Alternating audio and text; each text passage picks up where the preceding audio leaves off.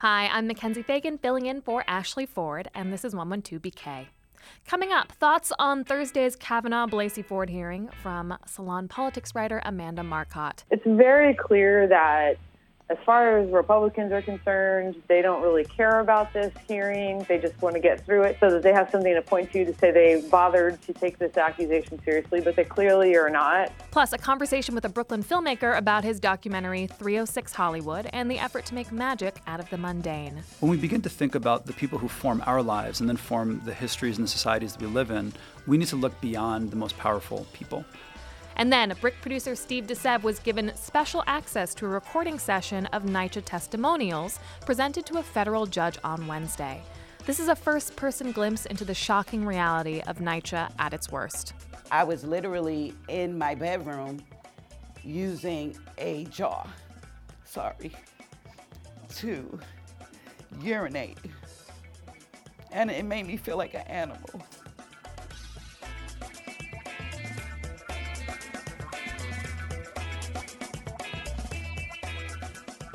Hi, thanks for joining us. We're joined now on the phone by Amanda Marcotte, Salon's senior politics writer and author of Troll Nation, How the Right Became Trump-Worshipping Monsters Set on Rat-Fucking Liberals, America, and Truth Itself.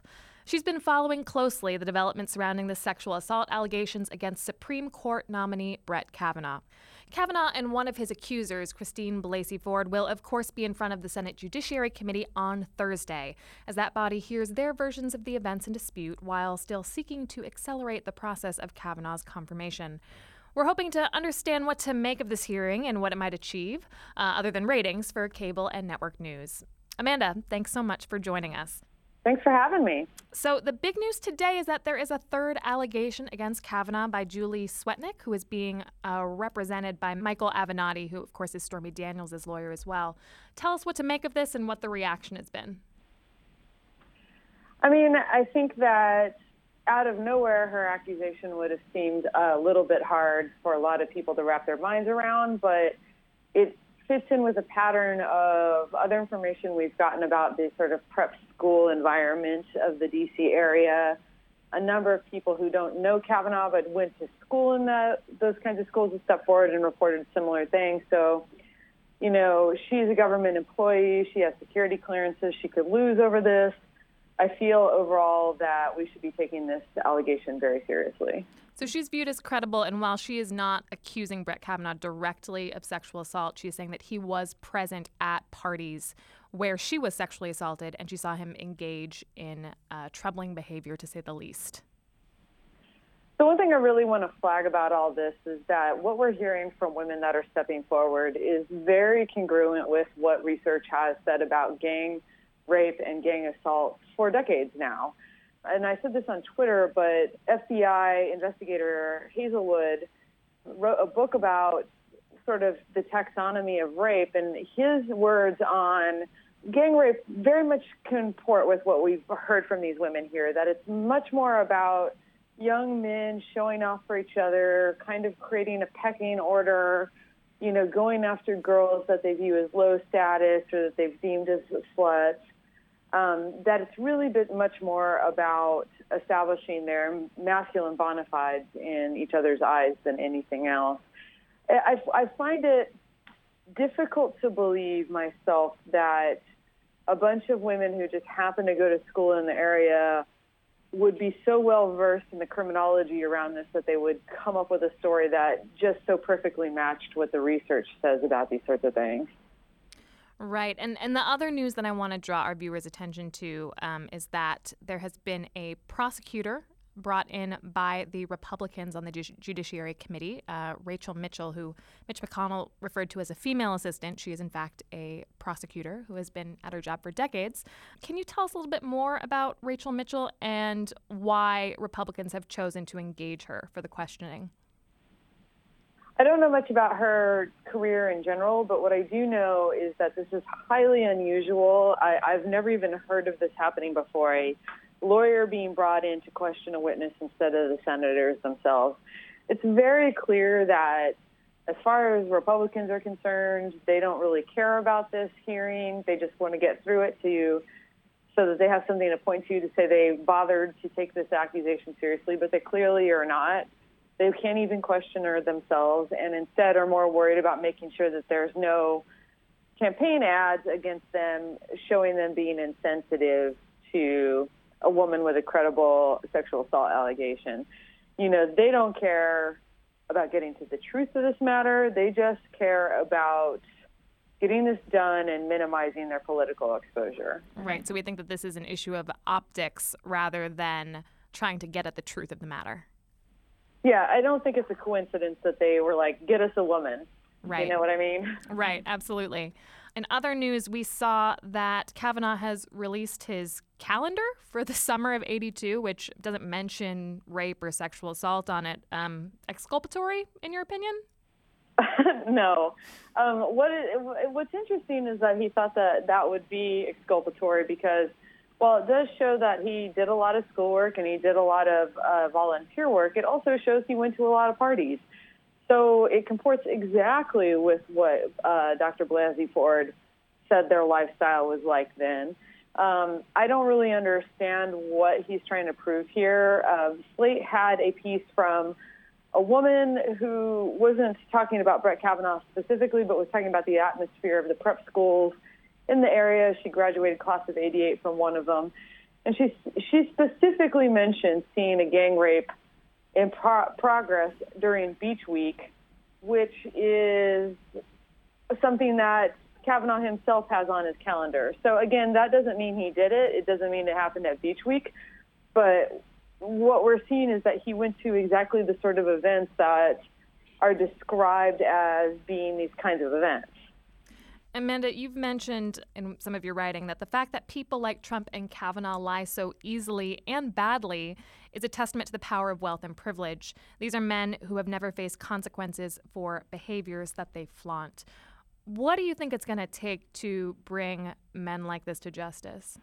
I mean, I think that this is like, once again, a real show of what power means. And these men are able to do what they want because they have the power to do it, and no one currently has the power to stop them. And frankly, the only way to change that equation is for people to get out and vote other people into power. You know, and I just don't see another pathway to holding these people accountable. It's clear they're closing ranks, and it's clear that they have the power to do so. And any predictions for what we can see on Thursday? Are you at all hopeful that this will derail Kavanaugh's nomination? I'm not feeling great about it. It's super clear that the Republicans just want to be able to say they gave this woman a hearing, but they've already indicated that they don't believe her or they don't believe it was serious. And in a sense, both things are the same thing. They just don't think that this matters. And this is just sort of rubber stamping it through. They're not bringing other witnesses. They're not even questioning her or Kavanaugh themselves. That said, the Democrats will be there. They will be questioning Kavanaugh. They will be questioning Ford. Maybe, despite the way that Republicans have obviously loaded this as much as they can to discredit this woman as much as they can, the truth will come out and we will see something, change. That's my hope. But at this point, it's clear that the deck is stacked very, very strongly against not just Ford, but the other women who've stepped forward with accusations. Amanda Marcotte, thank you so much for joining us today. Thank you. Coming up, our conversation with one of the directors of 306 Hollywood.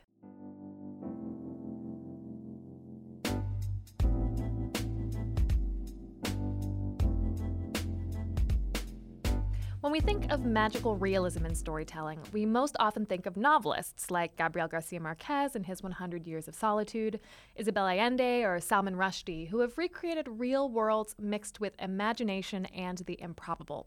This has been an effective way of telling personal family stories, not to mention politically subversive ones, where myths, fables, and artifacts become part of a fanciful and sometimes tragic folklore, enabling us to appreciate pieces of the almost unfathomable aspects of human existence. But it's rare to see such tools at play in the documentary film form. But that didn't stop our next guest from using it to whimsical and illuminating effect in his documentary 306 Hollywood, which you could say is about his grandmother, but also so much more. Here's a little glimpse. We're turning Grandma's house into an archaeological dig. When you're on an archaeological dig, you start to imagine how these people would have lived. To talk about this 2018 Sundance Film Festival selection, we're joined by Jonathan Bogarin, who co-directed the film with his sister, Ilan Bogarin. Welcome to 112BK. Thanks so much for having me. So this first question is maybe a little trite because the whole film seeks to explore the question, but who was your grandmother? So my grandmother was the daughter of Jewish immigrants who came to Newark in the early part of the 20th century. They were fleeing persecution in Russia and Poland. She grew up in Newark in the Jewish ghetto, and as a young woman, she was a clothing designer and then moved to the house at 306 Hollywood Avenue in Hillside, New Jersey, which at the time seemed to be a long ways outside of Newark, but it was in fact like a mile away. So she spent her entire life in this house. She was actually a very ordinary person who was also a very remarkable person. And I think that's the thing about this film that we wanted to get at was the ways in which the ordinary people in our lives are in fact remarkable. They're extraordinary. And we wanted to find the language to talk about that. So our grandmother was a normal person. We interviewed her for 10 years towards the end of her life, between the ages of 83 and 93 when she passed away. And her death was sort of like the inciting incident for us to begin exploring her life through these tapes that we had made of her and the objects that remain in her house. And it seems like she played a huge role in your and your sister's life. You visited her every Sunday growing up. And so in addition to these interviews that you did with her for 10 years, the film is this pastiche of different types of footage. You've got the archival, you have sort of contemporary doc footage that was shot for the film, and you also have these beautiful devised scenes. Can you talk about the decision to tell the story in this sort of collage fashion? All right. So when our grandmother died, we went back to her house, and when we re-entered, it felt like all of the objects that were there had life in them. Most of them were junk. It could have been piles of paper clips. It could have been just old tax books from the 1950s. But somehow it felt like there was life there. And on one hand, that life was the life of our grandmother and the life of our family who had also lived there. And on the other hand, it was almost like a cross-section of the 20th century. We actually were able to excavate 100 years of history inside the house, whether it be audio cassettes, video cassettes, books, clothes, junk, like cups, Band-Aid boxes full of change. There's all these things that we found.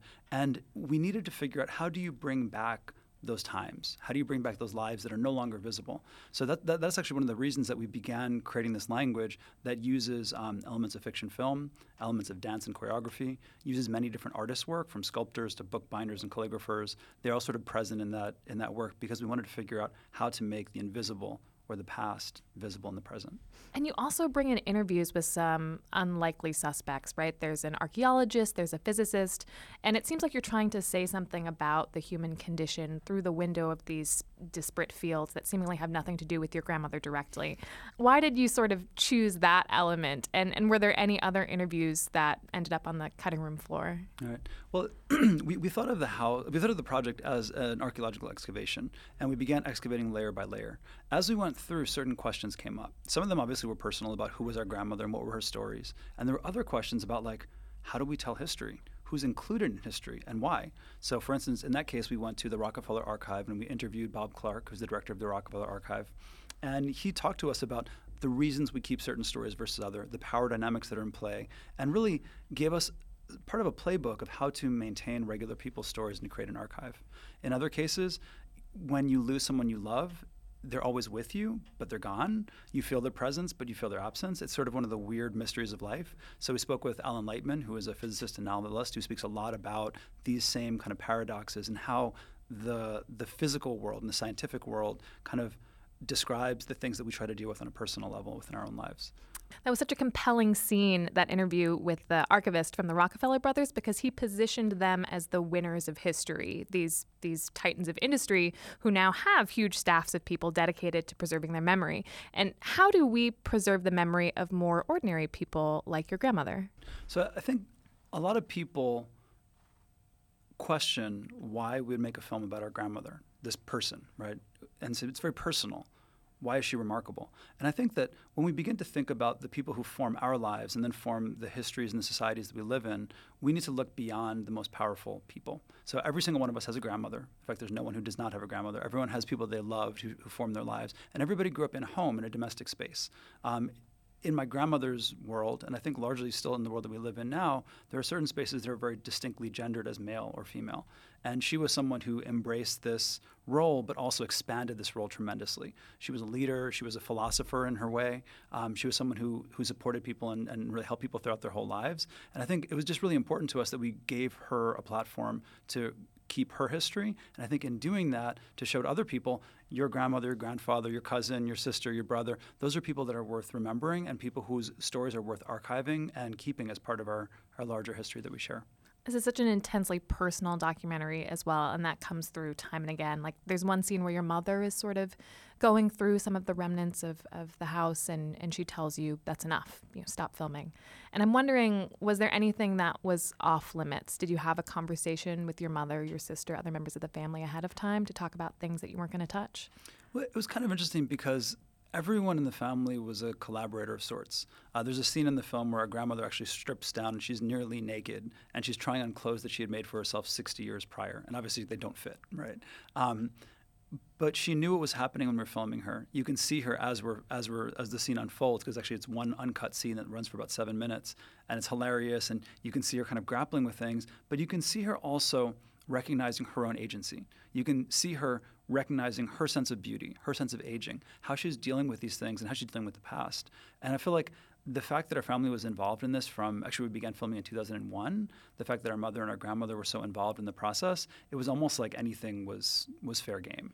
And they were able to express a lot of the ideas and a lot of the emotions through being collaborators. That is such a remarkable scene, and you can tell that you decided very purposefully not to make any edits. And earlier in the film, your sister asks your grandmother, "Are you vain, Grandma?" And she says, "Yeah, I am." And so juxtaposing that with this scene where she literally lets herself be exposed for the camera, I thought was really moving, and especially seeing the relationship between your mom and your grandmother, and your mom who was so kind and gentle with her.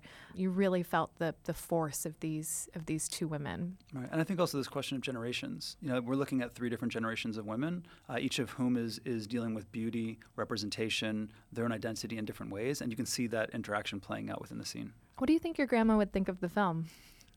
I think on one hand, she would really appreciate it because I think that she had always supported us as artists. She herself was a designer and an artist. She studied at Pratt here in Brooklyn, actually in the 1930s. So I think she really would have appreciated that level. On the other hand, she was someone who's like, she could be very public, but she's also someone who's like, I don't know what all this fuss is about. So I think she'd probably make a joke of it. So I love this film. Will you tell our audience where they can go see it? Of course. The film premieres this Friday. This is September 28th at the Quad Cinema in Manhattan. It's 34 West 13th Street, and we'll be playing there for at least a week and might continue after that.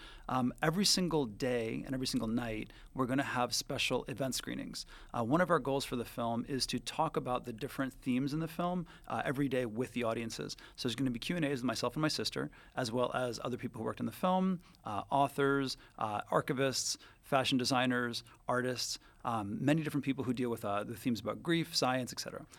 So come on out for the different Q&As. You can find that information on the Quad website. You can also find it on 306hollywood.com and also on Facebook at 306hollywood.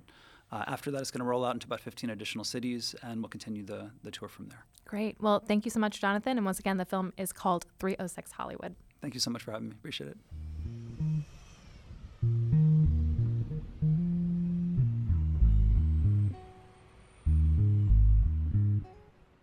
And now, some news in collaboration with Brooklyner. According to a report just released by City Comptroller Scott Stringer, New York City has lost 1 million affordable apartments since 2005. What's considered affordable? Apartments renting for $900 or less. Remember those? Yeah, me neither. This, of course, puts the squeeze on working-class renters trying to stay close to their places of employment. Brooklyn was the worst borough, having gone from more than 500,000 units to about 145,000 in 2017. Now, some news in local news. A new provider of local news will be coming online soon. It's called The City, and it's a collaboration with New York Magazine, a response to dwindling local news coverage with the aim of, quote, aggressively holding the powers in New York accountable, said the editor-in-chief. So far, they've raised $8.5 million in funding. No word yet on first date of publication, but we look forward to it and wish them luck. Bedbugs on the Bus. No, not the next Samuel L. Jackson thriller, although I would watch that. It's apparently a reality on some buses from a North Manhattan depot. Channel 7 reported that drivers said bedbugs were believed to be crawling in the seats of at least 6 buses in the past 3 weeks. I know something else that's crawling right now, and it's my skin. But an MTA spokesperson downplayed the report, saying there's no confirmed samples and that the buses have been taken out of service and quarantined as a precautionary measure. See you tonight in my nightmares. And the Miss Subways pageant is back for 2018, a celebration of the weird side of underground life with a focus on the need for improvements. It will take place Thursday, September 27th at Littlefield in Gowanus and is open to people of all gender identities, shapes, and sizes. Last year's champion was Lisa Levy, a 61-year-old armchair psychotherapist and first post-menopausal Miss Subways. Her winning approach was a monologue on how the Subways have been a character in her life. Best of luck to all of this year's contestants. For more on these and other stories, check out Brookliner at BKLYNER.com. We're ending our show today with this. Beginning Wednesday, a federal judge will be considering a NYCHA settlement and oversight plan. Residents were invited to give testimony by letter, in person, or on video. Brick producer Steve DeSev got special access to film some of the video testimonials as they were being recorded, and we want to share some of that now with you. First, a couple things we want to add for your consideration. To dispel a common misconception, NYCHA tenants pay rent just like any other tenant, and they also pay taxes to the city. But because of their residency in NYCHA properties, they're denied many city services from other agencies that are available to those living in private housing. This is unofficial policy and practice of these service providers, like a buildings inspector, always to redirect residents back to NYCHA to address their issues, concerns, or crises. So, for example, if you're a non-NYCHA tenant and you call a buildings inspector because of mold, they'll hold your landlord accountable. But if you live in NYCHA, we're told, and you call the buildings inspector because of mold, they'll send you back to your landlord. I'm going to put this microphone on you so we can record this for the hearing. Okay. All right. You will have 2 minutes to deliver your testimony. Your Honor, this hearing today is not just about black mold, but it's about broken plumbing, leaking roofs, broken elevators, intimidation, harassment for speaking up, lead, millions of dollars in tenant participation monies missing, hundreds of thousands of repair tickets ignored and erased. Vermin, roaches, rats, mice. There's no heat and hot water. Why is the elevator broken and why the door downstairs is never closed? I had a leak in my bathroom for over 15 years. The city of New York has offered to pay $2 billion to avoid a trial for its many violations regarding New York City Housing Authority. Is $2 billion enough? My name is Cherry Shivers. I live in White Cove Gardens. I'd like to greet the Honorable Judge. My problem is, and my crisis is, my apartment. I have lived there for 50 some odd years, and I'm 79 years old, and I just can't take it anymore. They don't fix a damn thing. They promise you and promise you, they never show up. The doors is open all night, all day, and we have a problem with people coming in robbing our senior citizens. And I just can't take it because that's my home. And I'm not gonna move nowhere because I need to stay in White Cove Garden. I demand that NYCHAs be held accountable for all issues all across the board. Leaks in the bathroom, broken elevators, no heat and hot water. I had an issue yesterday that we didn't have no water at all with no notice put up at all. My bathroom is actually connected to my neighbor's kitchen. So when they tore this wall down back in September of 2017, they just put up a piece of plastic. Well, that left me using the bathroom where I felt extremely uncomfortable because my neighbor could see me a few times using the bathroom. When they eventually came to do the repairs about 10 months later, they had to actually remove the toilet bowl and they sat it inside the bathtub. And for the next 5-6 days, every day that they came, I had no place to use the bathroom. So I was literally in my bedroom using a jar, to urinate. And it made me feel like an animal. Sorry. There's a problem with elevator issues, people getting stuck in elevators. They break down all the time. Most of the time, they're not running as properly as they should. And in my building, they have problems with the mailboxes. The locks are not good as they should be, and they breaking down. And people have to go to 2 miles from their house to go pick up their mail for the mailboxes that are broken. In each development, the percentage of children is around 32%, and the percentage of seniors is about 40 to 50%. That means that New York City Housing Authority is failing children and seniors. An ode to NYCHA. The tenant's slumlord is hot on the fire. The media has reported you an irresponsible, habitual slumlord liar. We refuse to have you pacify and romance us like Cupid. We the people are rising and we ain't stupid. You made it impossible to enjoy our dwellings and our lives. We're rising in size. What are you people, monsters from Mars? You are causing our living conditions to be so damn hard. There's privy in your power and it puts you above the law, cheating all of us and robbing the poor. Listen up, tenants everywhere. Understand all that you hear. Never be seduced into fear. Know that it's criminality, intrusion, causing confusion, and on occasion there's hostile invasion in our environment. This battle of the tenants' rights is why we fight until you give back a new NYCHA intact, a reconstruction all over the cities that shall save the lives of many. This is a numbers game. You, the culprit, must take the blame. We are your judge, jury. Behold our fury. We are energetic and motivated with eyes on the prize. Together all over the city and state, we shall rise, we shall rise. I just want to end with, I hope that these hearings and the judges will listen to us, and this is just not a waste of time like everything else has been in NYCHA. Thank you. And that's the show. I'll be back again tomorrow to talk about backlash governance and the phenomenon of voting unwittingly against your own self-interest. Hope you can join me.